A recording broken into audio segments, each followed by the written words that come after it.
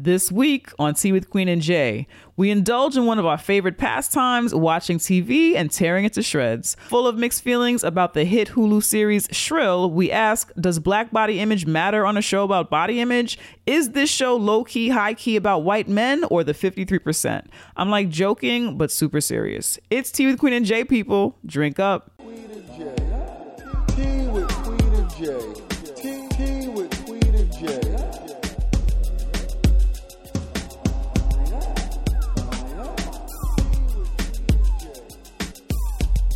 All right. Hey. How you doing? I'm pretty tired, but I'm doing well. Okay. Doing well. Yeah.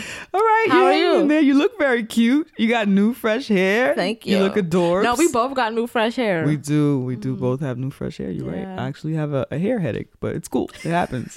Welcome to Tea with Queen and Jay. We are two womanist race nerds talking shit over tea, dismantling white supremacist patriarchal capitalism one episode at a time. I'm Queen. I'm Jay. And this is Tea with Queen and Jay. Ew. All right. If you would like to follow the conversation being had on this here podcast, you can do so by using our hashtag Tea with QJ. We love when you use that on all the social medias. We will retweet that shit, like that shit, love that shit, and then that's another way for you to meet other Tea with Queen and Jay listeners.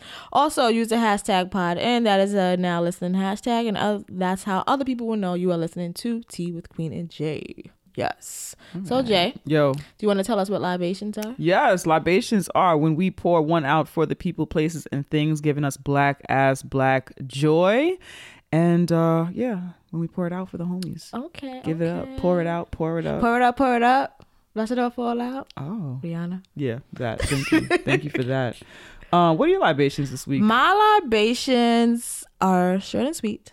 But my libations are for false eyelashes. Oh, yes. They're just amazing. They're great. I took the ones I had on off, and I feel nude now. I'm naked. You still have a full face of makeup so on. What? Right. I feel like I need those back. All right. I need them. Cool.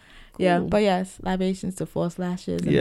And whoever made those possible they're brilliant for us. They're a good idea. Mm-hmm. Okay, I like that. What are your libations, Jay? My libations are for everybody who shouted us out for making 200 episodes. Like for crossing that bridge. Bloop. Yeah, thank you so much, yo. It still feels good. Rocking you. We're gonna be celebrating that shit probably for the rest of the month. So word. Yeah, so libations to you all. We appreciate you. Thank you so much. Do you want to tell the folks how they can donate and why they can donate to Tea with Queen and Jay podcast? So we accept donations to help sustain this podcast, progress this podcast, and keep the lights on for this here podcast. You can donate to Tea with Queen and Jay by going to our website, teawithqueenandjay.com. Slide down on our homepage, and there is where you will find two options.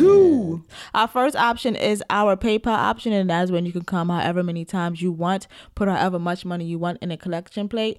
No commitment there. And then our second option is our Patreon option. There is where we're asking for only $2 a month. $2. So there's a little bit of more commitment there, but $2 a month. You can give more or less. That is up to you. We give you that choice. But those are the two ways that you can donate to Tea with Queen and Jay monetarily. Other ways that you can donate to Tea with Queen and Jay is by subscribing to this podcast, rating and reviewing this podcast on Apple Podcasts, Spotify, Castbox, however you listen to this podcast, whatever option they give you to show us love, do that.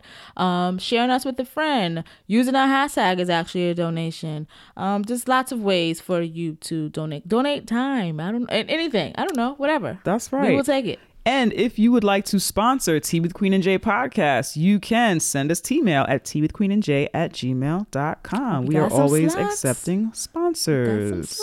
This week's donation libations go to Angela, our OG listener. Thank you so much, Angela. We appreciate you. We go back like car seats. I just wanted to say like something old because it was like way back. Also, Jennifer, thank you so much. Dope Queen Cosmetics. Sent us a donation and also sent us some matte lipsticks. Yes. Thank you so much. Liquid really lipsticks. They're gorgeous. They're pretty colors. We appreciate you. And that's from Portia. Portia says, thank you for your labor. May the work you do never go unnoticed. Thank you so much. Also, Fiorella and Deborah. Deborah says, happy 200th episode, which you recorded on my 40th birthday. Happy birthday. Hope to see you in London someday. If not, hopefully I make it to a live show stateside. Deborah. Thank you so much, Deborah. You never know, Deborah. We might get flued out. So we are finna get flued out, yo. I'm super excited about it. That's right. If you donated this week and we didn't mention you, we will mention you in the next episode. So thank you all so much. We appreciate you, yo. We have an event coming up. We have an event. That's I wish I could remember that song I made up. I'm glad that you don't. Hashtag Pod in Live NYC. Our 3rd annual Black Podcast Meetup is happening on May 11th at Vaughn in NYC at 4 p.m. Yep. We will have an official RSVP link up in the coming week or so. So please be on the lookout for that. In the meantime, save the date. This is a free event with RSVP, and it is the largest Black podcast meetup in all of the land. So come through. If you are a podcast listener, if you love our podcast and you want to come through and hang out and say what's up, if you are a podcaster and you want to come through and say what's up and meet other podcasters, if you are an aspiring podcaster, if you are just a Black person who wants to come and hang out with us, if you are a white person who wants to come out and hang out with us, or any kind of person, donate. I was just about to say, who wants to come and bring us money, but it's for anybody. Please come through, hang out, say what's up, have a drink, have some water, whatever. It's a chill good time. We always have a good time. So that's really Pod in Live NYC, May 11th, 4 p.m. Once again, the RSVP link for that will be out soon, and you can check out all our social media to keep up to date with that shit, yo. Yes. All right. We have a special episode going on today. Yes. So for all of you who know and who don't know, we love television. We love media. We love watching shit. We love Netflix. We love Hulu. We love streaming shit. We love all that good shit. Do. So this week we are reviewing the Hulu series Shrill. Yes. And we wanted to talk about that shit, yo. It's a 6-episode series. Shrill is adapted from the book Shrill, Notes of a Loud Woman by Lindy West. The TV show, or the Hulu series, stars Aidy Bryant, formerly of Saturday Night Live. She stars as Annie in the series. Annie is an aspiring writer. She lives and is from Portland. She lives with her queer Black British friend from college, Fran, and their dog, and is seeing a mediocre white man named Ryan. The recurring theme of the show is Annie's size, and being comfortable with being larger than average or fat, as it's talked about on the show. She works at an online newspaper. She's worked there for 2 years and is just now getting to write and find her voice at work, and has been working for a shitty white man boss who happens to be a gay liberal white man. And so it's interesting dynamics. Quote unquote liberal in air quotes. Okay, yeah, because I was like, yeah. No, that was some air quote shit. So we have a special guest because as two women who do not identify as big girls, we wanted to make sure that we were representing different sized bodies on the show. Yep. So our homie, I felt like I wanted to add a number to that. Our homie 120, our homie like 360, our homie like what the fuck? I don't know. I don't know. None of that makes sense. I wanted to add something that rhymes or like do something cool. But anyway, I want to be a lyricist. Just I know. Sorry. Our homie from the Black Baddie Brigade, the Bad Bitch Brigade, Money. Our friend. Our friend Money is here to hang out with us. Hey, Money. Money back. Hey. The big bitch of the Baddie Brigade. There we go. Yes. There we go. So Money is a ratchet feminist and a doctoral candidate in family therapy at Syracuse University. Her work clinically, politically, and academically focuses on queer and trans women in communities of marginalized racial identities. She is the creator and co-host of Queer Walk, the podcast. Thank you, Money, for joining us. Thanks so much for being here. Oh my God. Stop it. Y'all already know I love y'all so much. Money. What kind of tea you drinking over there? I'm sipping on good old water. So okay, all right, that's nature's fine. tea. I support that. Queen, what are you drinking? I am drinking ginger tea. Yes. Jay, what kind of tea are you drinking? I am also drinking ginger tea, but mine is lemon ginger. Yeah, so. it would be. You would want to be special over there. Delicious. And what are your pronouns? She and her. What are your pronouns? She, her, they, them. Money, what are your pronouns? I use she, her, hers. Fantastic. All right, let's get into the shits. I wanted to review this series because I watched it. Well, I like watching shit, so I was gonna watch it or whatever. And I enjoyed watching a woman of a different size on TV, a woman who identifies as fat on like the big screen, and the show be about her and her adventures and not like some sad tale of her fatness. And it was just about like or a like young some, woman like, navigating life. like revenge porn kind of story. Where it's Right. like, yeah. Exactly. And so as I was watching it, of course, there are things that came. Usually when I watch white women do anything, any series that centers a white woman, it's like, okay, how white feminist is this going to be? How exclusionary is this going to be? Is this going to be a replica of the feminism of girls, which are dick and fart jokes, a replica of dick and fart jokes, right? So is this just going to be about like my pussy and whatever vulgarity I can make that about? Or is this going to be of some substance? But it ended up being of substance. I feel like it was. I'm glad that I watched it. Yeah, I feel better for I didn't watching feel it. violated by watching it at all. But there were also things that made me go, huh. You know, some things that I thought were, I don't know if I want to use the word problematic, but things that I thought were worth discussion and exploration. So that's why I wanted to review it. I wanted to review. Well, I'll say how we decided. Like, let's review it. I think I text you about the show. I don't even remember how we started talking about it. Somehow me and Jay talk all the time. Anyway, and I was saying how there's things in there that pointed out to me. I was like, I don't know if that was right. But then also because my lived experience is not of a big girl, just because I saw something as not right, like maybe someone else still related to this, maybe this was still something special for someone, and I didn't want to like trample something that could have been something special for a black woman who is bigger, you know, who is a big girl. Usually when I do watch things, I'll like live tweet it kind of sort of and say what, if something's wrong, I'm like, this don't make no sense. But I didn't want to do that to this because it could still be something meaningful for like a big black girl.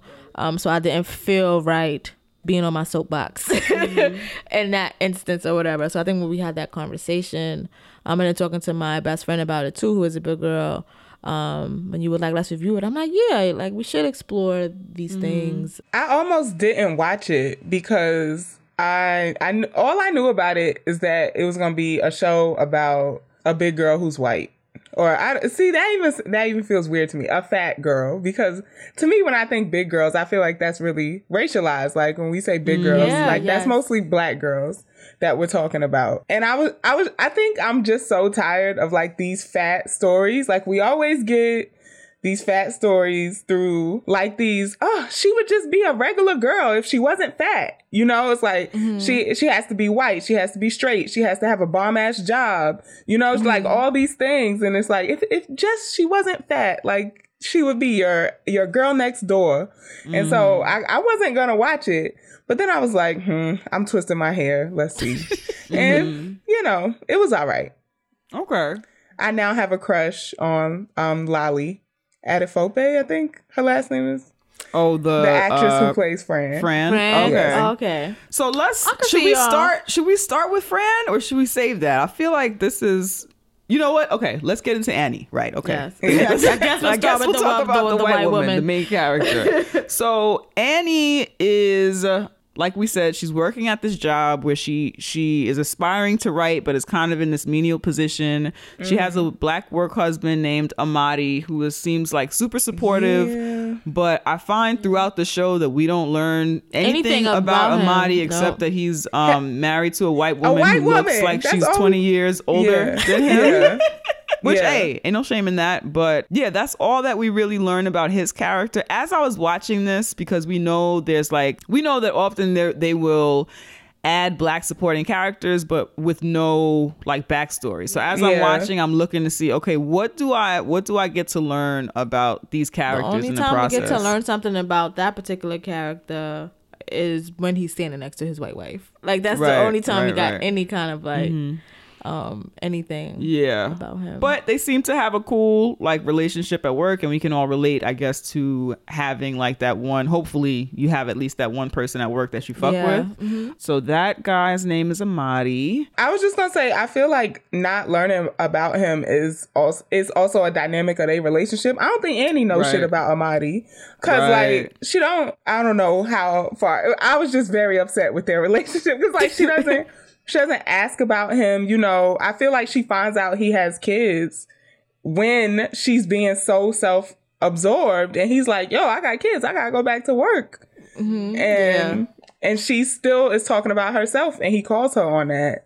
Right. So I feel like we as viewers didn't get to know Amadi because she don't know him. So that's her work husband. Another main character of this series is Ryan, right? So Ryan is the guy who she has been fucking. They haven't been in, it's not like an official exclusive relationship, right? It seems to kind of just be like a fuck buddy situation. So in the first episode, she get BT dub, folks. We are like gonna spoil the fuck out of this. So if it's something that you want to watch before we spoil it, please go back and watch it. If you don't care, then stay along for the ride. It's a review episode. And if you like don't ever want to watch it, that's cool too. Like you'll still get some shit out of this. So stay tuned. But anyway, she gets a text from him. She goes, she has sex. What I do like is that when it comes to like intimacy, or like she doesn't seem to be, well, there are moments when I guess she is like, she does want to leave certain parts of her clothes on or whatever, but I like the way that they treat her body. The camera, I think, treats her body. Like it feels like she's a woman with a body, and like she's not being double shamed, I think, by the camera or the way that it's shot. You know what I mean? Like it doesn't feel like it's overly exploitive of her body, but it also is like, this is the body of like a woman. Yeah. You understand what I'm saying? Yeah. I understand what you're saying. I didn't get that. I think, but I understand.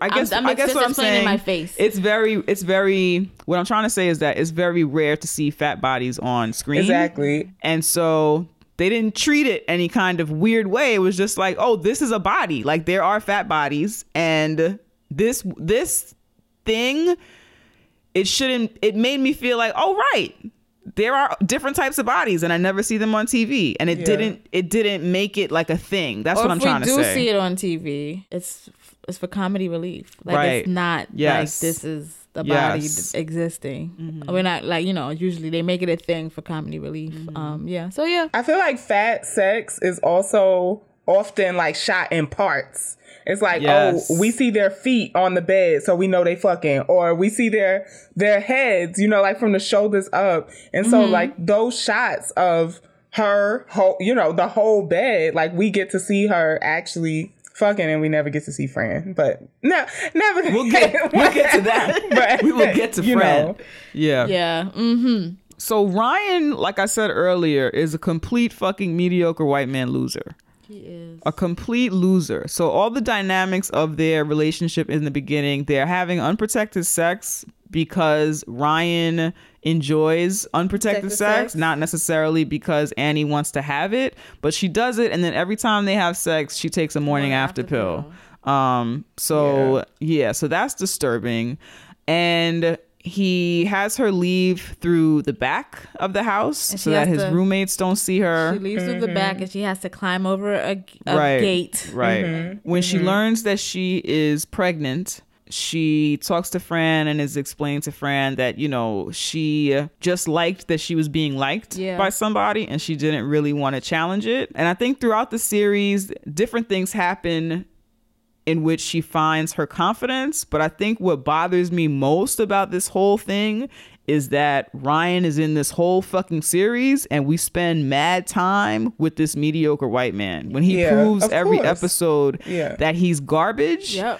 And it bothers me for a number of reasons. For me, it's just he's just whack. Yeah. He's whack. There's other men in this town, and it's like, he's just whack. Yeah, there's whack. He's washed. He looks like he smells. He doesn't have a job. He, like, to kind of like what you said about her, like if she the reasons why you said you thought she wasn't going to watch it is because if she wasn't fat, she would be the girl next door. She would be perfect or whatever. Like, she has a lot of great shit going on with her. Why the fuck is she fucking with this fucker? Right. Because she's fat, right? Exactly.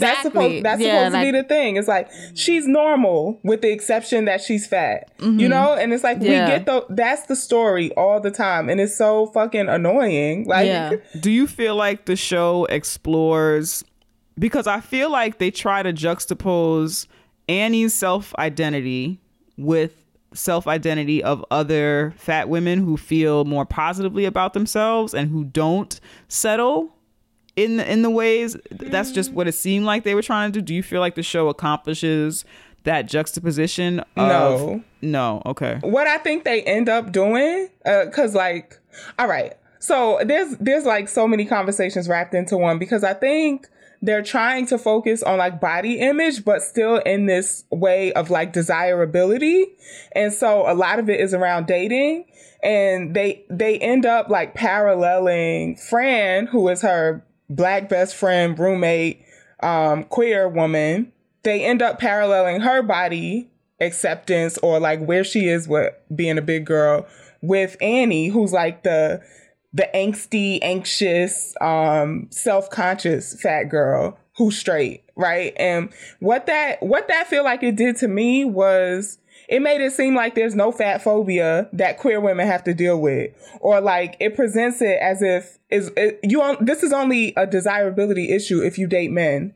And I know that's not the case, because I'm a big bitch who dates women, and it's very much so an issue, you know? Like, I was thinking the whole time, I was like, I literally had a girl tell me that she wouldn't date me because she wants to date bitches who look good on her Instagram. And I'm like, bitch, have you seen my Instagram? Because bitch, has she seen your Instagram? Clearly not. Yeah. You know? And so instead of because they limited it to this like dating desirability like space, it feels like it did that, and we didn't get to find out how Fran feels about being a big girl. We didn't ever even talk about not at all. You know, not at all. She got all these bomb ass outfits, and Annie instead follows this like fat white woman down the street. And it's supposed to be like inspired by her fashion and her confidence. And I'm like, bitch, you got a whole ass roommate who's bomb as fuck. I want every romper she had on. I need them to post links to her whole wardrobe, you know? And her style, her confidence is not read to Annie as something that she has had to work towards as a big girl. I think that whole Fran, that is what bothered me about Fran's whole character and her whole personhood. I didn't read it through a queer lens. I read it more as because, and I guess it could go for both, because I feel like because Annie is a black woman, it's assumed, like, we don't even ask her if she had to deal with any fat phobia or what her experience or how she feels about her body. Fran is black and black women are confident, Fran is black and black women be thick anyway, and so it's not an issue. They be unbothered by everything. Exactly. And that's it. And so she ends up being, I guess we're just supposed to assume that she's a sassy black girl, and she's fine because black women are always fine because we don't have body image, we don't talk about these things. It felt as I was watching it, I was like, all right, well, this is just episode 1. Maybe I'll learn more about how Fran feels about her body lately. Okay, it's episode 2. It's episode 3.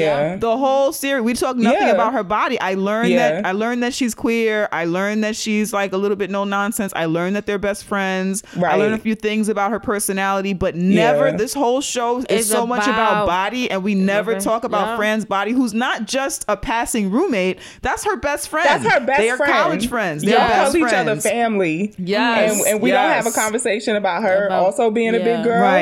Right. Like, so y'all went to this whole fat girl pool party, and we don't have a conversation. There's no conversation between them two about ever, fatness. and that's not even friendship. That's really like that. That made me incredibly uncomfortable, especially as somebody watching to see what they're going to do with the black character. Are they going to have dimension? Okay, they give her dimension, but then they deny her humanity and not talking about this thing that the That whole is show, the show is is about. centered on. Not to Yeah. mention that, and that brings me back to Ryan as a mediocre white man, right? So Ryan, he's a loser. Annie gets pregnant and decides, she tries to tell Ryan, but when she texts him and says she has something serious to say, he's sending back like jokey emojis. Yeah. So she talks to Fran. She decides to have an abortion. Fran is there for her because that's her best friend, even though they don't talk about Fran's size or what she And thinks about it because or whatever. Black people do all of her emotional work. Labor. All of it, All like Yep. throughout the whole series. Yeah. All of it, from top.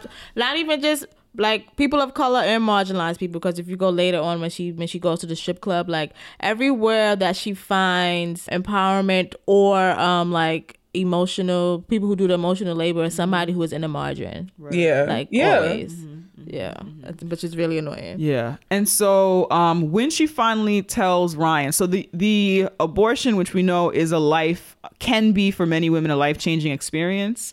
The abortion in this series gives her, it's like all these things happen to her that boost her, change her a little bit Yeah. and boost her confidence in some way. So it ends up being a little bit of a reality check and a confidence booster for Annie. And so Annie goes to Ryan's house, tells her that she was pregnant, had an abortion, and that she's breaking up with him. Is over. Yeah. She kind of has a realization as to how she's been treated and that she needs to get rid of him and have him out of her life. The whole rest of the series, he is, after he sees that display of confidence, then he wants to be with her, and she kind of wants to be with him because she likes him. Yeah. And then he does something really terrible, and then she breaks up with him, and then he comes back and he wants to be with her. And it's this whole thing, the whole series. And that's what Yeah. bothers me the most, is that she never fully comes to this realization. It seems like she acknowledges that, like, okay, I'm a bad bitch, like I don't need to deal with this, yada yada yada, but she gives this white man so much space, but also the writers and the series give him so much space. Yeah. There's a That he whole doesn't he has so much more screen Yeah. time alone Yeah. than Fran does. yeah. Yeah. Fran is her best friend, and this loser Yeah. jerk Right. white guy who she shouldn't even Yeah. be with gets scenes by himself. There's a Yeah. whole scene where he comes to babysit her The dog. dog. That's a whole episode. It's Yeah, a whole episode yeah. because people are supposed to find so much joy and delight and humor Yeah. in white men and white Yeah, characters. exactly. That whole scene is about nothing. I don't know if it was supposed to make us feel. That's like episode 4 or 5. We didn't need it. I don't know if it's Yeah. supposed to make it humanize him or make us feel like, oh, he's so quirky and funny. Yeah, and wouldn't you like, like a it's quirky supposed to- boyfriend like him? Like, what It's the supposed fuck? to give us something to love about him. It and didn't. keep us in this like mind frame of her being, oh, like this is why she's into him. And so to me it just reinforced like this is about her being with someone, right? Yeah. So it's like It's all about male gaze. Yeah. As far as like when it comes to male gaze and how men feel about fat. Like that's how I saw it. But then it's like there's a lot of like when it comes to her boss Gabe, like she spends a lot of time with white men, or like she Yeah. spends the stories. And I Yeah. guess that maybe that's just what white women do, is that they spend all of that time with exploring all of this shit with white men, where there's like other people that they could be doing these things Yeah. with. There are other characters throughout this whole series that we can be getting to know deeper than we got to know Gabe, who is the Yeah. white boss who is problematic as hell, Yeah. and this other white man. Like so much attention is focused on these white men. Yeah, like even her troll, he Yes, has his yes. another white monologue man. moment. Yeah, like, how does he get a another white monologue? dude. Like, how does he get a moment of being like, "This is how I came to be who I am"? And your best friend, we never get that from her. Exactly. Ever. And I felt like the whole time I was watching, I felt like I was watching like a manifesto of the 53%. Like I felt like if Ryan told her to vote for Trump, she would have done it. I felt like Yeah. if her boss was like, listen, I need everybody in here to vote for Trump, she would have fucking done it. Like Yeah. it was that whole like, okay, this is who you are, but it's still, you're this cool, liberal, quirky feminist. Like in the whole, their apartment, her and Fran's house Yeah. has all this like, feminist, womanist, or allegedly intersectional feminist Yes. art around here and there. So we're supposed to get that vibe from her. Meanwhile, you're letting these white men around take you up so take much up so much space and space. dictate Yeah. so much around you. And it felt like they could say, hey, I need you to vote for Trump. Just like I've heard so many stories, because I was working at that time, I heard so many stories from white women coworkers who were like, no, my friends said that their husbands told them to vote for Trump and like all of this fucking foolishness. In addition to the personal offense that I feel at whatever the fuck was going on in the writer's room or the editor's room that allowed for that much space, that much airtime, screen time for white men to tell this story that's supposed to be about this woman that comes into her own and finds herself, and for whom the friendships that she had with the people of color around her should have been important. They weren't treated with care. It's insane that I didn't even think about it while I was watching it, but it's just insane that this character who we only meet at the very end of the series, the fucking troll, gets a monologue and gets to express all of this shit. And then, like you said earlier, Money, like, I don't even know Fran's story when it comes to her relationship with fatness, but I get to hear this troll ass, white ass motherfucker story at the very end of the series, and it's like you don't even know you're an extra, like, you know, like you're not even like a intricate cast member of this show, and you get to like have a monologue. Like no, that's not what it's supposed to be. And it also it felt like a very unrealistic fat moment. Like nobody is gonna explain to you, just like that exercise workout girl who called her a fat bitch. Like that's what you're gonna get from people. Like, you're not gonna get the I'm being so nasty towards you because I was fat when I was younger and I hated myself and you're walking around confident. Nobody's gonna tell you that. Like that maybe I don't know, if you walk around normal except fat like this white girl, you know, it's like maybe there was a story about a woman, I want to say that she was a gamer, and she had, you know, those gamer guys, like they go full troll on women gamers. So there was this white woman gamer. I don't know if this was actually Gamergate or if it was some other shit, but she got a really bad troll, and he trolled her so much that he was sending her, I want to say that someone had her dad had passed away, and they had either hacked like her dad's email and were sending her horrible messages from his email or something like that, where they intertwined her dad. But anyway, at some point he either hears her talking about it or they have some sort of exchange through writing, and he like tries to apologize and like ends up like going on this whole apology spree and like, you know, confessing to her like why he behaved this way and did all these things. So when I saw that scene, I felt like they were borrowing from that story. And forgive me if anyone listening who knows the details of that, maybe I'm probably blending like a few different incidents together, but that's what it reminded me of. So I have heard of that kind of thing happening with people who are harassing you online, who really kind of something about you scares them.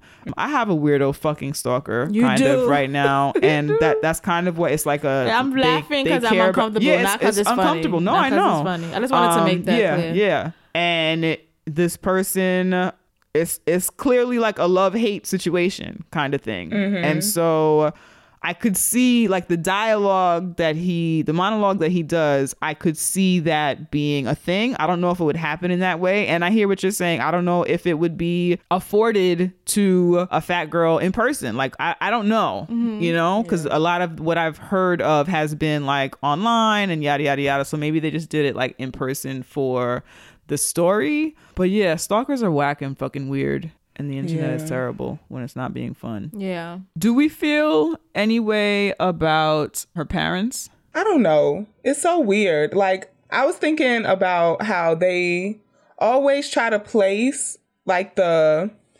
whatever ism that we're supposed to pass down on the mother. Like, I was thinking, it actually made me think about that awful movie with Sanaa Lathan about her hair. What was that called?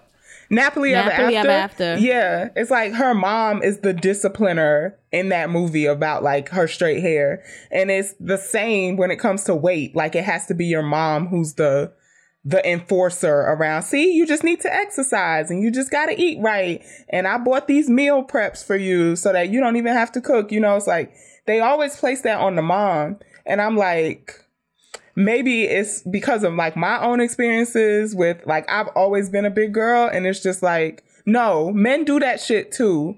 And I never see that anywhere. It's just like, oh, this thing that women decided to do to one another. Like, no, this has a lot to do, you know, like I remember my father, for the little bit that he was involved in my life, like saying things to me like, if you lost them 10 pounds, I would get you whatever I was asking for. You know, like it could have nothing to do with me fitting anything. Like I could be asking for, I don't know, like a Game Boy or something. He'd be like, give me them 10 pounds. You can have that Game Boy, you know? Like for me, the dad, I don't know. It just came off as if he felt, of course he loves his daughter, but it was almost as if he felt sorry for her in a way, or like maybe sorry for the way he knows the world treats her. So he, or maybe because how overbearing and controlling the mother was, that he had to be like, I guess, softer with her and stuff like that.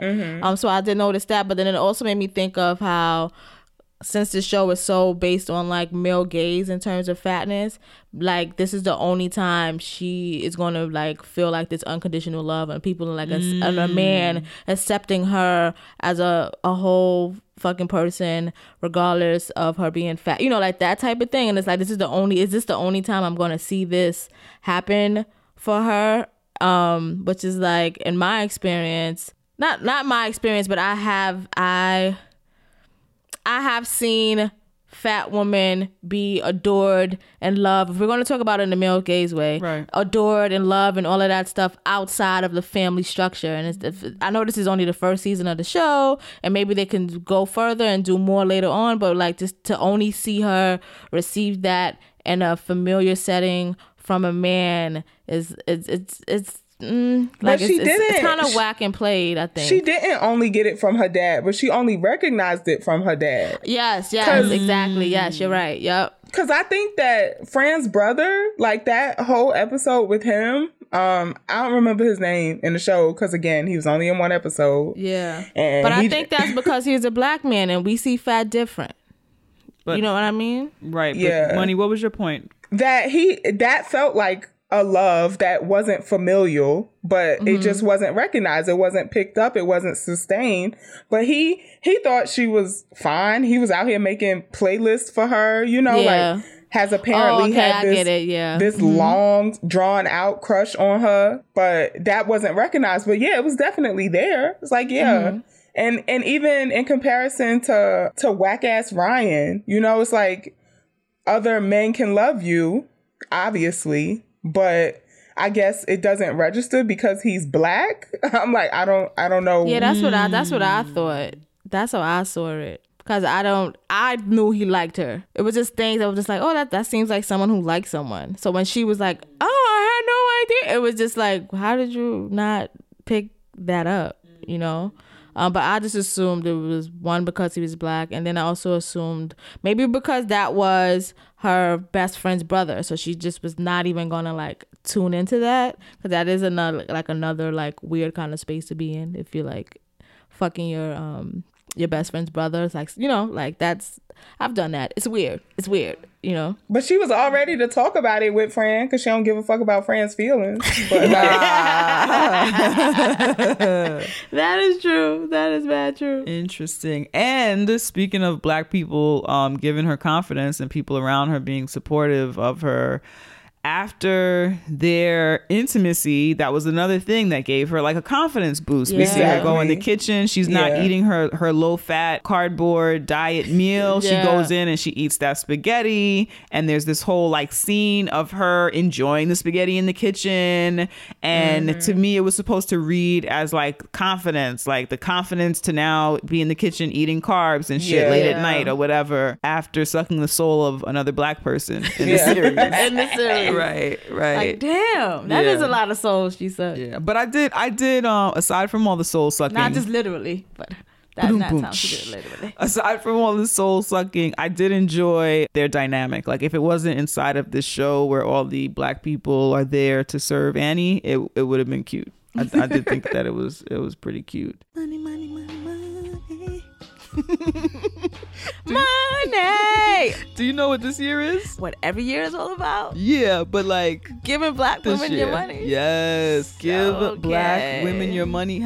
# pay black women, yo. Okay. So how do they give black women their money? Well, they can start by giving us their money. Oh yes. they Yes, we do this dope ass Womenist Race Nerd podcast every motherfucking can. Every week.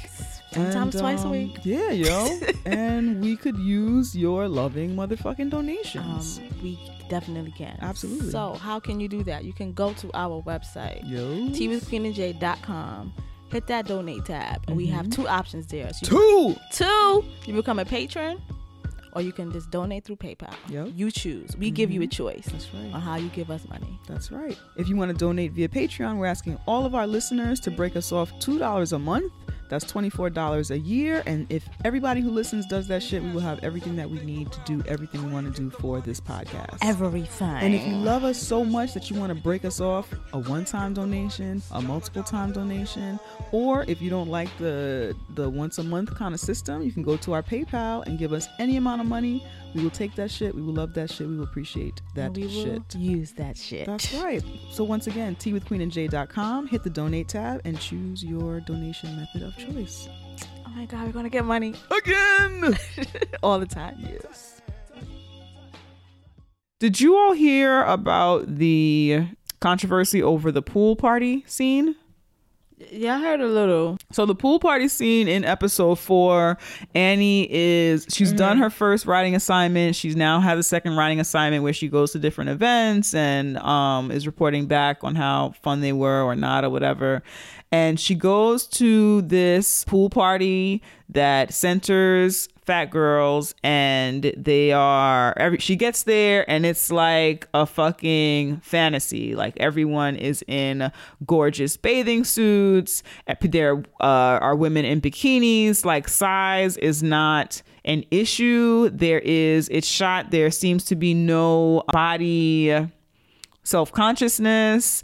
Everyone is comfortable. People are laughing and drinking, and everybody looks like fucking bomb and dope. So there's that whole it seems like a fantasy type scene. And there is an activist writer she wrote a book. Let me actually bring up this person's name. Sorry. Money, did you hear about this? No, I didn't. Okay, I'm gonna pull it up right now. But I know that there is like a annual fat girl pool party that happens, and I was like, oh, I wonder why they didn't get like S.T. Golden to like be in this episode or whatever. But I was gonna say though, before you went deeper into that, this scene, it was just like, I think there's a lot of things in this show that it's just like you don't know when you're a big bitch, right? And this scene kind of like underscored that again for me, because I think the first time I felt that was like with the pill, like being on birth control. You don't know that it's not designed for big girls. Like you have to be on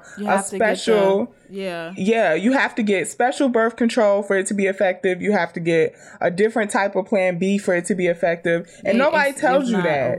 It's not over the counter. It has to be a prescription one. It's the same if you're thing. Over a certain BMI. Yeah, it's the same thing for finding clothes. And I just kept thinking that in this scene is like, yeah, everybody looks cute as fuck, but is anybody gonna make mention about how hard it was for them to find a bathing suit? No? Nobody? Yeah. Is anybody gonna say, oh bitch, where you got that from? No. You know what's funny though? Because it would have been, because I was talking to my best friend about it, we've been friends with his kids, always been a fat girl, and she's okay with the word fat. And I remember texting her and I was like talking about Annie, like she's always wearing a dress. Like why she's always wearing a dress? And she's like, dresses are easy. Like, and that's something I didn't even think about. And I was like, oh shit. As a fat girl, it's like you find your lane. This is, and you stick to it. You stick, Yeah. And that's why when it's like, when you don't do that, when you like switch it up or you wear different stuff like Fran does. Yeah. It's not just because she's black. It's like, how is she dressing her bigger body? Yeah. Yeah. I caught that right off. I'm like, okay, she doing, the big girl easy thing. It's like, okay, I know this dress gonna fit, so I'm gonna just throw it on. Whether it's flattering or not. or not. Yeah. So Virgie Tovar, who is a writer and activist and has been talking about body image for a long time, she wrote a book, her book Flawless, which came out in August 2018. And then she also gave a TED Talk on the same subject. And she describes, to me, as like a complete outsider to this whole thing. I had never heard of these like pool parties that center larger women. But now I'm aware that like they happen and they're pretty frequent. But yeah, so she wrote this kind of scene in her book Flawless. And then she gave a TED Talk that also kind of like, she gave a TED Talk in which she explains this same kind of scene in the way in which they depicted it in Shrill, in that episode in Shrill. So when I watched that portion of the TED Talk, I'm like, yo, they totally like jacked this from her. But when Ijeoma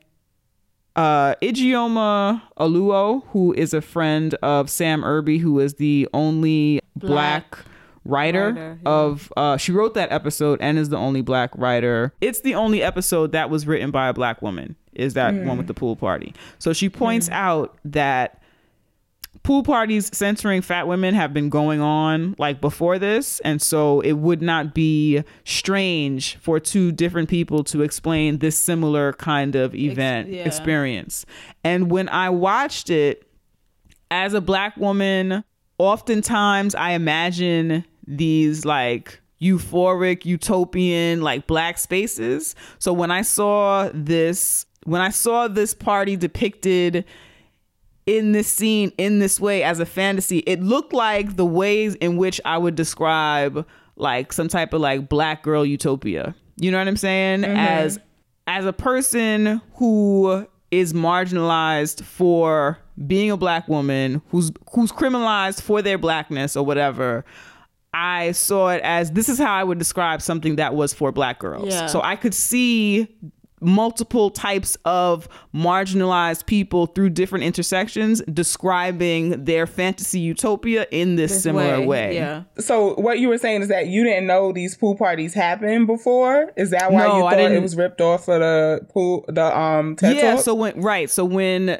Virgie Tovar, when I first learned of her having written this book and having mentioned or described and talked about a fantasy like pool party like this in this way, when I first heard of it, I was like, oh yeah, obviously this is like totally ripped off. Like, who else would? Is this like Tovar person white? No, I don't think she's not white. She's a woman of color. She's a woman of color as well. I'm not sure. I am assuming Latinx, but I'm not positive. I know for myself, when I heard of this pool party controversy stuff, that because I knew that the one episode that was being singled out for being ripped off was one written by a black woman and the only one written by a black woman, that I was very defensive for the black woman. Like, all these episodes, all of these conversations about fatness that I know that lots of people could have experienced, and like, why would you think this one thing is like something only you could have thought of? Or, you know, like, it just didn't make sense for me. For me, it was like, I interpreted it as people picking on a black woman. Like, I didn't look into it as far as Jay, because it was just like, no, they picking on this black woman. And it kind of just like stopped there for me when it came to the whole pool party thing. Because even when you talk about the experience of Anne like being snuck out through the back door, I'm sure there's fat women who've had that experience or who have expressed that experience. Like, we're not saying that's ripped off, or like all these other experiences that they use to talk about this fat experience for Annie could be lots of people's stories. So we're just like, weird that like this one episode that this black woman wrote is the one that's like, you stole this from me. And I was just like, that's how I interpreted all of that. Right. Yeah. Well, I knew about the fat girl pool parties. Guess because I'm a fat girl. But they made me think about Essie Golden, because she does the Golden Confidence pool party. I think it's every year. That's the one who has the bathing suit line and stuff, right? I'm not sure if she has her own line, but I know she has like modeled for other folks' line. Okay. Gotcha. Yeah, and I've followed her on Instagram almost as long as I've had an Instagram. And so I know about her pool parties. And so I don't know. I guess I just kept thinking, where are the fat girls that we recognize like in that?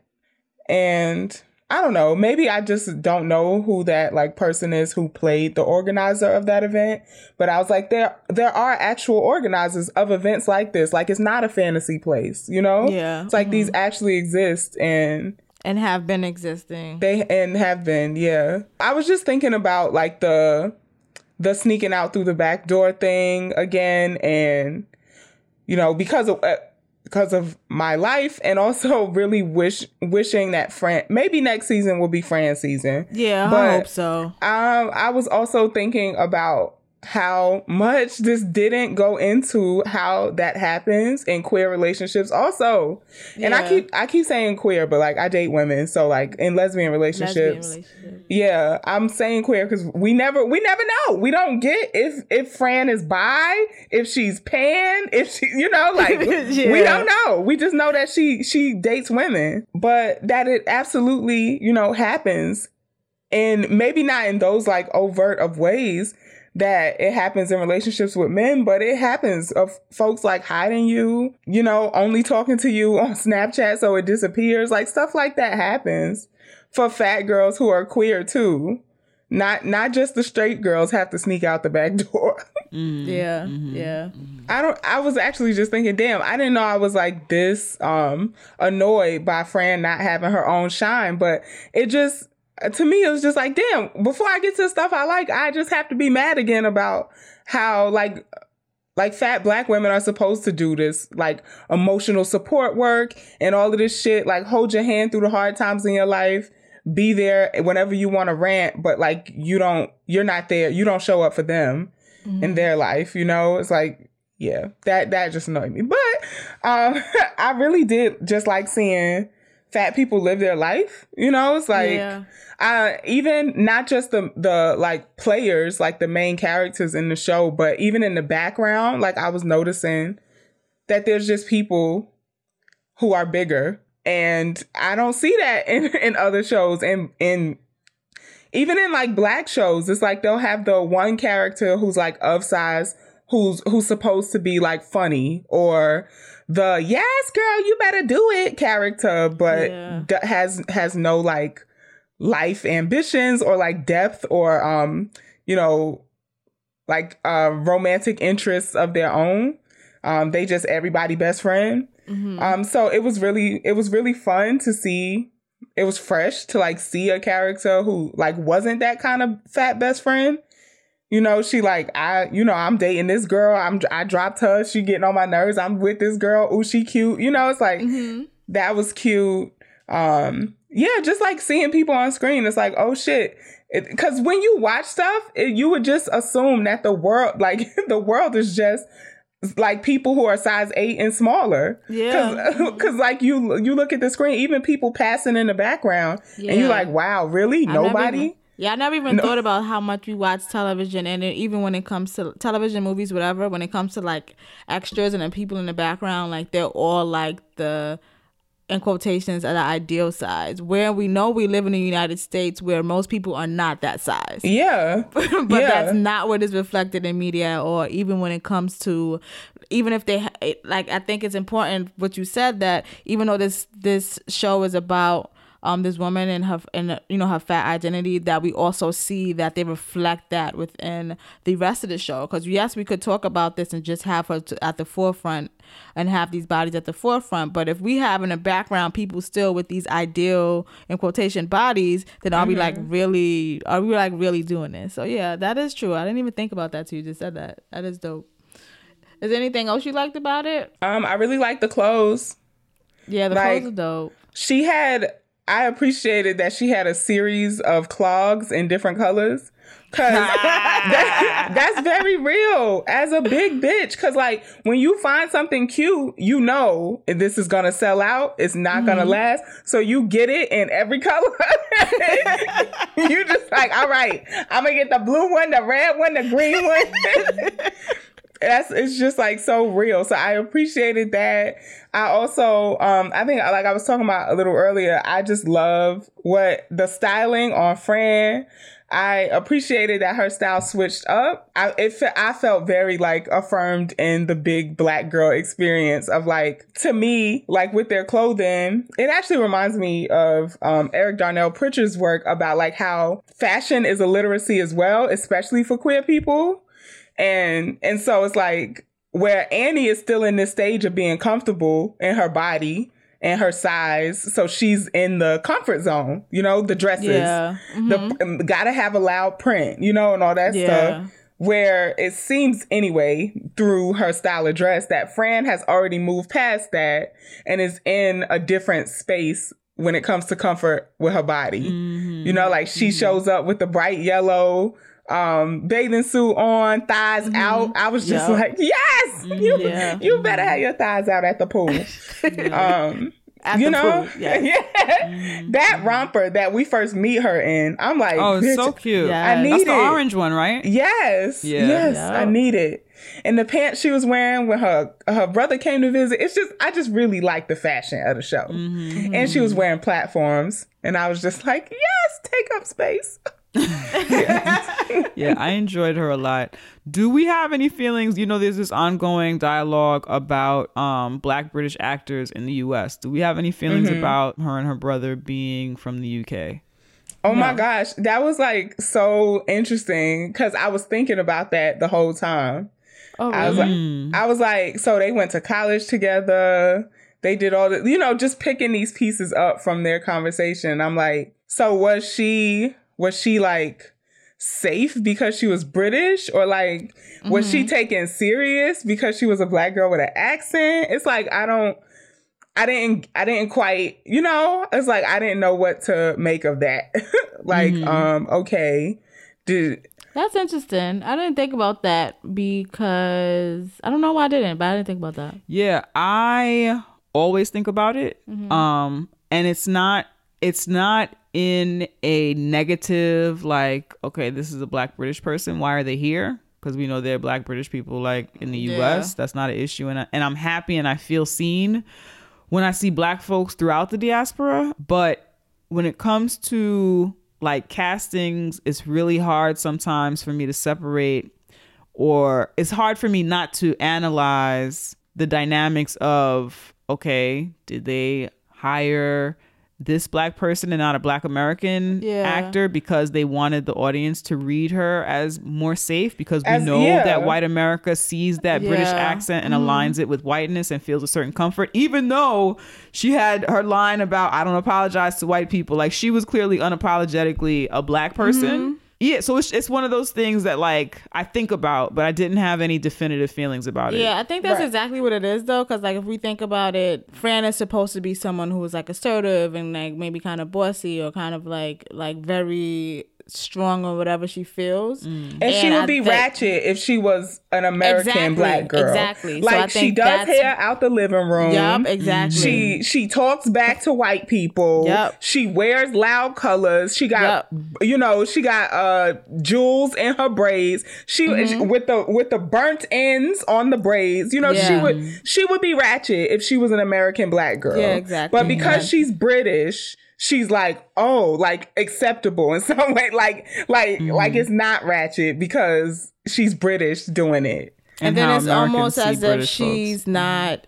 She can, because she's British and because we allow British people to like tell us what to do in the United States. She will never be. I think it's kind of a safe way for them to have a Black woman in the space who would not be like an angry Black woman, because she is a British Black person, so that it like softens the blow. So even if she does the things, because that accent is coming out of her mouth, it won't be as like angry Black woman or sassy Black woman or mammy Black woman, or like all these other things that we tied to Black women who are in media in the US, in the US in that way. So because now this British accent is coming out, maybe we won't like assign all of those things to her that white media generally does when it comes to Black women. It also made me think about how it's like she's allowed to have like more freedom because she's not from America. like which was weird, you know, because I'm a huge fan of Nicole Byer, who's also another fat black girl. Hey, you know, and she said something on her podcast about like how she can count on one hand the fat black women who have careers in comedy. You know, she's like, I can count on one hand, or have careers in like media. And so I think it's like interesting that we have actresses like that, who don't have British accents. It just makes it feel like she's allowed to be like freer, or has somehow sorted out her shit more because she's not from the US. Yeah. Yeah, it's like even we only get it in these like small moments because we don't dive deep into her as a black queer woman in this show. But when like Annie was talking about calling the police because the dog ate the shroom pills, and she's like, do you want to get me deported? You know, and it's like, well, then there's more here. You know, it's like, is she really allowed to be freer as this, you know, British black woman in the US? You know, it's like what is she dealing with as far as like citizenship and immigration, and how that connects to her being queer and being fat and all these things. Like, we don't ever get there. It's just like, oh yeah, she British, so this is like acceptable. I will say that one of the things I like, since like we're kind of doing things we like right now, I did like the way that the abortion was handled. So it wasn't like this huge traumatic thing where it was like, for her, like her life kind of spiraling out of control or something like that, or as if it was like this hard decision that she had to like come to this realization for. It was like a very kind of like quick decision, got done, and then like moved on. It wasn't like, it wasn't even like a huge, it was a part of that episode, but it wasn't like a huge part of like her story. Which I think is important, because a lot of times when it comes to the depiction of abortions in media, it's as if it's this. It's a tragedy. It's a tragedy. It's this hard decision. It's this thing, and that is the case for some people, but that's not the case for all people who have abortions. Like, I know that, like, for myself personally, like it was that, like, what, I don't want this, and then dealt with, and then like just went on with my life. So I do appreciate seeing that, and we don't see that a lot when it comes to abortion on screen, like, at all. Like, there was not even tears, which I appreciated, not tying tears to that, because I've seen that story. Yeah, like, and she didn't come off as if she wasn't like sad about the experience. Yeah, but there wasn't like a dramatic, tearful, like oh moment. my God, you know, like it was an experience. Right. But for me, it didn't translate as like my life is over. Like, look what the fuck I did, and and all of these things. And I think it was important that her friend kind of helped her with that, but letting her know that this is not something she did alone.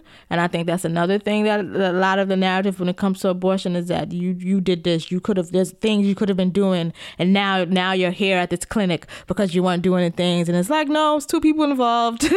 This is something that you two kind of like, you know, did. So I did appreciate that when it came to the whole abortion thing in that earlier episode of the series. So yeah. Would you ever take a pregnancy test in the bathroom of your local Walgreens? I've taken a pregnancy test in a bathroom at work and a bathroom at school. If I'll just do it. All right, well, never mind then, because I was watching it. She takes the pregnancy test in the Walgreens, for lack of a better, you know, term, whatever, the convenience. What was a grocery store, drugstore, whatever? I think it was a pharmacy. Yes, thank you. A pharmacy. I've taken a pregnancy test. It's like, I have it in my hand. I need to know now. Right. I need to know right now. Got it. So okay, well, never mind then, because I was watching, I like, this looks like an uncomfortable hot mess, but I guess okay, wait to get home. I need to know fucking now. What the fuck? I do like, also, thank you for saying this, I remember buying a pregnancy test once, and I don't remember if we see when she buys it. I don't remember that, but I remember buying a pregnancy test, and when I was buying it, the person wrapped it up like in newspaper and then put it in the bag and like all of this shit, and it was just like, just give me the fucking test. Yeah. It was like, it's just, for me, it is not, I get that it could be that for lots of people, so maybe that's why they covered it. But this woman covered it in like mad newspaper, and it was just like it's just give me the test. I don't know. For me, it just was not like a big thing. So I think that her peeing on the stick in the bathroom just kind of like makes it like not so like this huge isolated experience that women have to have when they think they're pregnant, scared about being pregnant, or even if they're not scared about being pregnant. Like, it doesn't have to be this huge isolated thing. Like, I could come out and be like, I think something's wrong with this test. Like, I think it should be that fine and common for a woman to be able to do that. Like, it shouldn't be like this isolated thing where it's like there's so much secrecy involved with that process. I really liked the opening scene of the first episode where she's just minding her fucking business, going to pick up a coffee at her local fucking coffee shop or on the way to work or whatever. And in the simple act of like going to get a coffee, she encounters all of this negative language and imagery surrounding her body. Yeah. Which really should have just been about her going to get a coffee. So she goes to get a coffee in the coffee shop. There's this bulletin board, and you know how they have those sheets where if you want to take a yoga class or do this, that, or whatever, and you can pick one off the board. So she's standing there, and the woman actually who's on the board and does whatever fitness class is there, and she's like, "Ooh, I can help you. Don't hesitate." And speaking all this fitness language. Why are you hovering around your advertisement? Go the fuck away. That was creepy. Because fat shaming needs to happen. You know? Yeah. So they have this really toxic exchange where she talks to her like it should be assumed that she wants to lose weight. And she's like, you can do it. I can totally help you. And there's a skinny person inside waiting to get out. All this really harmful language about her body from this stranger. She's really just in a coffee shop to get coffee. And then she turns around and the barista and another person in line have seen this interaction. And like, oh my God, that was horrible. Are you okay? And she's like, yeah. And she makes a funny joke. And someone's like, oh my gosh, you're so funny. You remind me of Rosie O'Donnell. And they're in what's supposed to be like a pleasant moment where she's seen by other people, she is again being degraded or diminished and likened to other funny fat women. It's such this something that should have been so quick and simple as going to get a coffee. It reminded me of when I tried to do anything. And again, that's not to diminish the experience that fat women have, especially black fat women have, because I have these experiences as a light-skinned black woman where I'm just trying to do something regular and I encounter racism. I'm trying to buy a coffee. I'm shopping for something. I'm looking at simple everyday tasks that turn into some sort of racist exchange. I feel like I have one of those every month. I feel like if I have the energy, I am writing a fucking email to a company about some racist shit that happened in a store near my house or whatever the fuck. Like, it's a regular occurrence. And so I really related to that experience of like, I'm just trying to do this really normal thing, and there's this attack on like my personhood right now. There's this attack on the way that I'm presenting to the world. And in situations like that, it's double for black women who present in all these different types of ways. Am I dark skinned? Am I fat? Am I disabled? Am I all these things that society says are not okay, or that society decides are less than human, and the door is open for me to comment on how you look or to judge you or to treat you a certain way or whatever. So I thought it was really good that they did it in a way that seems like, does this shit really happen? This seems like an exaggeration. And like that type of shit back to back is not an exaggeration. Like that type of like onslaught on your personhood, it goes down like that. So I thought that was really cool, even though it was fucking sad to watch. Yeah, and it happens at work too. Like, yes, I appreciated that. You know, like bosses inviting you to go like climbing or hiking or like jogging with them, or making it a part of the he was trying to make it part of the work culture as far as like doing all this activity. You know? Which is you know, it's not just like about like being bigger or fat. like it's also very ableist to assume that like somebody can do these things, right? Yeah, but I definitely have experienced that of like this heavy suggestions of things, you know, like, oh, we should do like these physical activities together, like that should be really fun, or you just trying to eat your lunch at work. And your lunch is a conversation for everybody else about like what you're eating. Yeah, that has happened to me so much at work. Like you pull out your food and it's like, oh, Brussels sprouts. Yes, I love Brussels sprouts. You got a problem with that? Like, oh, so you do eat vegetables? Yeah. Oh God. Or did you know it's not actually meat that like adds weight? It's the sugar. You know, so it's like if I'm like eating something that doesn't have meat in it, it's just like assume that I'm doing that because I'm fat and I'm trying to lose weight. And this is on top of, you know, the microaggressions that I have as a Black woman, as a queer woman. Yeah. You know, it's just like, wow, like it always has to come up, and so overtly too, but also in like the small ways. I just really want a season 2 that centers Fran, and maybe we can just like go back and forth with them being main characters. Because I don't know. I really resonated with that. Like, I think a lot of times with like being a big girl who's Black, like either it's like, I don't know. I think either people like don't know how to talk about it. And so like it doesn't get talked about that you're the big girl, even though you know you are the big girl. Yeah. But especially, oh my gosh, there's like so many jumbled thoughts in my head. But especially if you're not vocal about being insecure about something that everybody else thinks you're supposed to be insecure about. So you're like, no, actually I'm a bigger girl, but I still know I'm bad as fuck. And like people don't know what to do with that. But it's like, you know that they know that you a big girl. So it's like, why isn't it, you know, it's like, okay, I know, like I'm like I said, I'm the big bitch in the baddie brigade, you know, but it's like that it isn't a conversation. So it's like people don't know like what to do with fatness, like and weight and like that hasn't yet become okay to talk about. I think we talk about bodies in other ways. Or like fatness is something that you fix. So it's like, oh, of course we're not going to talk about it because like you're on a journey to like not be fat anymore. So like why would we talk about that? I feel like a lot of conversations with fatness, like, and correct me if I'm wrong, like reminds me of like kind of like the bootstraps conversation where it's like, if you work harder and if you do this and if you do that, then you will be fine. And the reason why you're not fine is because you don't want to be, you know, like this is your fault. You did this to yourself. So why should I care about something that you did to yourself? Yeah. Which is exactly what her boss said to her, right? Like he was like, I was born gay. You're choosing to be this way, which is like a weird moment in the writing, but also in like being a fat gay person watching. It's like, oh, cool. So like, I mean, I know that as a gay person is like, there's fat phobia in queer communities immensely too. And just like, if you're queer, you're not supposed to be fat, you know? So it's like, I had that moment too of like, oh my gosh, like even the quote unquote like liberal, and it was kind of annoying that they made it like a white gay guy, because this is not just like a sentiment held by white gay guys. Like I said, I've experienced it in my dating life.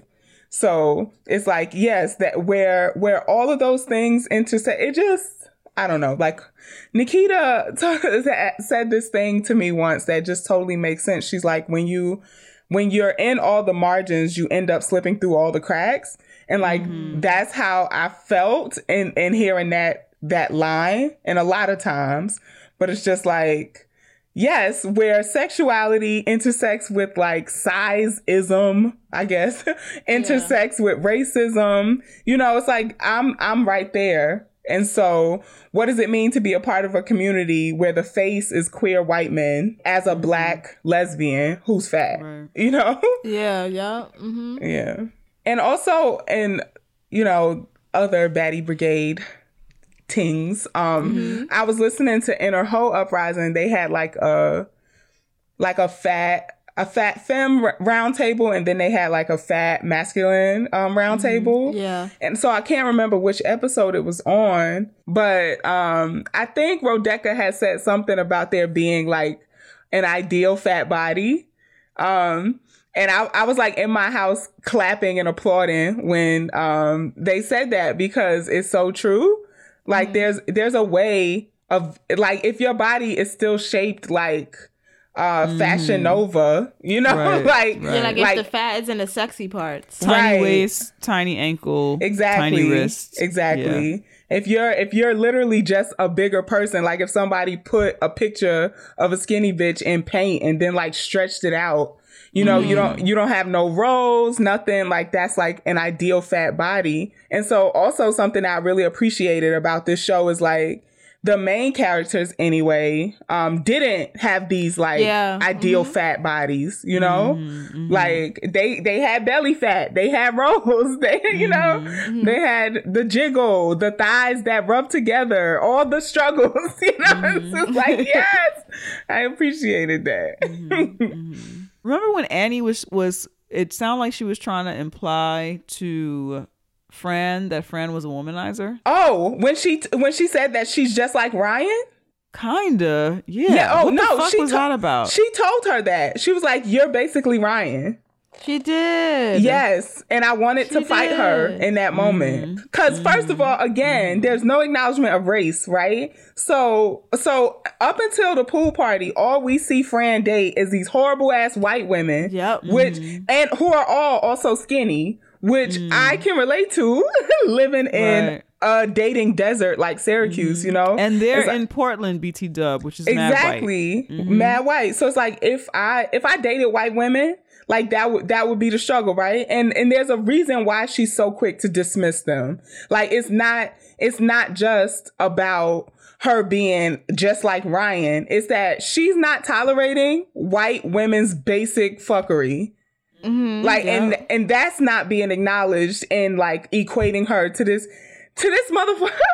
I was so mad. Right. I wanted to scream because I'm like, you don't ask her what it's like for her to date as a queer woman, or what she has to negotiate in dating these white women who come and like pop off on her, you know, at their every whim whenever they feel like it. It's like, you Stop didn't ask by for a free haircut. Yeah. Who pay her in things that she can't pay her rent in. That's never a concern for you, but you think her dismissing a white woman at the very first red flag is an issue, you know? And I'm like, what? How dare she? I was very... Yeah. I did not like that at all. Meanwhile, the whole show, the camera is loving Ryan. We're seeing Ryan. We're negotiating a way in which we can be with Ryan. It's a hot mess. It's a hot mess, but... and that's how like if this show would have picked it up, it's like black lesbian. You know, it's just like that's the ghost that haunts all this shit that they don't talk about. You know, it's like there's a reason why, that we have to make Ryan this like lovable guy who gets high with a dog for a whole episode. But we don't talk about like what Fran has to go through dating in this super white ass city as a black queer woman who's also big, you know? It's like we can't go there. Big, who's also an immigrant. Yeah. So many pieces. Exactly. And who also sounds like she's trying to struggle to establish herself in her career. Right. Yeah, because she's doing hair in the living room. She's doing hair in the living room, you know? Yeah. It's like her journey, her story is not worth any other time because it's a black queer story. That just like was so glaring to me. And also because I am Fran. Not for real, y'all. You are. You be doing hair in the living room. You are definitely doing hair in the living room. Like what? Oh gosh, that's funny. That's funny. Well, I would watch this again. If season 2 comes out, I would watch it to see what they did. Yeah. But I will say that my tolerance, like I tried to watch this season again, just like before we did this. And it was a lot harder to watch the second time around, going in knowing that I'm not going to get any more backstory on Fran. Like it was really irritating the second time around. So I'm going to watch the next season. Do we know if it was been renewed already? I don't know. Okay. If they come out with the next season, I'm going to watch at least the first few episodes just to see if they've grown and if they've done anything different. Because I felt like the series was worth that. Like I felt like it had potential. So hopefully it will listen and do something different. Otherwise, I'm out. I can't do this same thing again. I will watch the next season on, and I think this is why I am more into TV than I am into like movies, is because you do have the opportunity to like grow the characters more or grow the story more, get feedback from podcasts, blogs, whatever, to see how you can do better, what you need to do better. Yeah. So I hope that they do take whatever information that they're getting from people, and that first season was for me to get to just learn, I guess, Annie's faultiness, and then when it comes to the other seasons, maybe I could get to know more of the other characters more and see less of these white men. Yeah. Because she did get called on it. Like, people continue to be like, yo, you mad self-centered right now. Yeah. And I mean, I'm definitely going to watch the next season because I was just trying to rack my brain for another fat black queer girl on TV. And so, I'm like, I can't think of not one off the top of my head. The closest thing that I can even think of is Garnet from Steven Universe. I'm like, she bigger than all the rest of them, but it's like, damn. So I'm definitely gonna watch the next season. Dope. Money, thank you so much, yo. We truly appreciate you. This was dope. It's always a good time when we get to podcast together. Thank you so much. Tell us where we can find you. And your podcast. So y'all can find me on all the things at Melanated Money. That's MELANATED cha-ching. And and you can find my podcast that we call Queer Walk the Podcast. So it's self-explanatory. There it is. It's QUEERWOC. The podcast. And on Instagram, we are Queer Walk Pod, POD, and we're the same on Twitter. You can find us on all the listening platforms except Spotify. All right. So fantastic. And we will see you at Pod and Live NYC. Money. We are looking forward to it. I'll be there in my big bitch fashions. I will be there, Yeah. So once again, Money, we thank you so much. So we did a motherfucking show. We did a show. We did it. Be sure that whatever platform you are listening to us on, you are subscribed to and following us on. Also, be sure to follow us on all the social medias at Tea with QJ on Twitter and Instagram, at Tea with Queen and J on Facebook. And yes, we are still lurking on Tumblr, even though there's no porn there. Be sure to check out our website, teawithqueenandj.com. And you can send us your T-mail at teawithqueenandj@gmail.com. Right? We did it. Yes. Okay. Hashtag Tea with QJ. Hashtag Black Lives Matter. Hashtag Say Her Name. Hashtag Stop Killing Trans Women. Hashtag Disability Too White. Hashtag Queer Walk Pod. Hashtag Queer Walk. Do you use hashtag Queer Walk Pod, Money? We don't, but y'all been saying it, so if people use it, I mean, we're not opposed. Okay. We just made up a new hashtag and we shit. Really did. Okay. Hashtag Queer Walk, hashtag Queer Walk Pod, hashtag Inner Hoe Uprising, hashtag Marsha's Plate, hashtag Bag Ladies, hashtag Unpack BG, hashtag Sexually Liberated Woman. Hashtag Spoonie Chat, hashtag 4C Forever, hashtag Black Panther So Lit. Is there a big girl hashtag that I don't know? Anybody know? I listen to a big girl podcast called Big Girl Slay, and it's also by a fat black girl. So you like it? I love it. Yeah, it's pretty dope. Yeah. Okay. So hashtag Big Girl Slay. Hashtag Big Girl Slay. I like that hashtag anyway. It's cute. Cool. This podcast was created, hosted, produced by a black girl named Naima and a black girl named Janicia, with editorial support from a black girl named Sam Riddell. And special guest, black girl, Montanique. She about to be a doctor. And she about to be a doctor. But aside from that, when we talk about the concern of the environment as an elitist concern, 1 year ago, I was waitressing in a taco shop in downtown Manhattan. I just got health insurance for the first time a month ago. This is not an elitist issue. This is a quality of life issue. You want to tell people that their concern and their desire for clean air and clean water is elitist? Tell that to the kids in the South Bronx, which are suffering from the highest rates of childhood asthma in the country. Tell that to the families in Flint, whose kids have their blood is ascending in lead levels. Their brains are damaged for the rest of their lives. Call them elitist. You're telling them that those kids are trying to get on a plane to Davos? People are dying.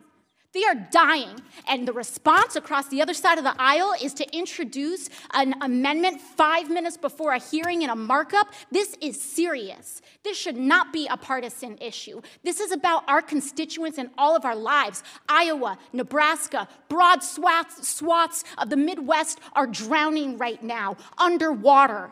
Farms, towns that will never be recovered and never come back. And we're here, and people are more concerned about helping oil companies than helping their own families? I don't think so.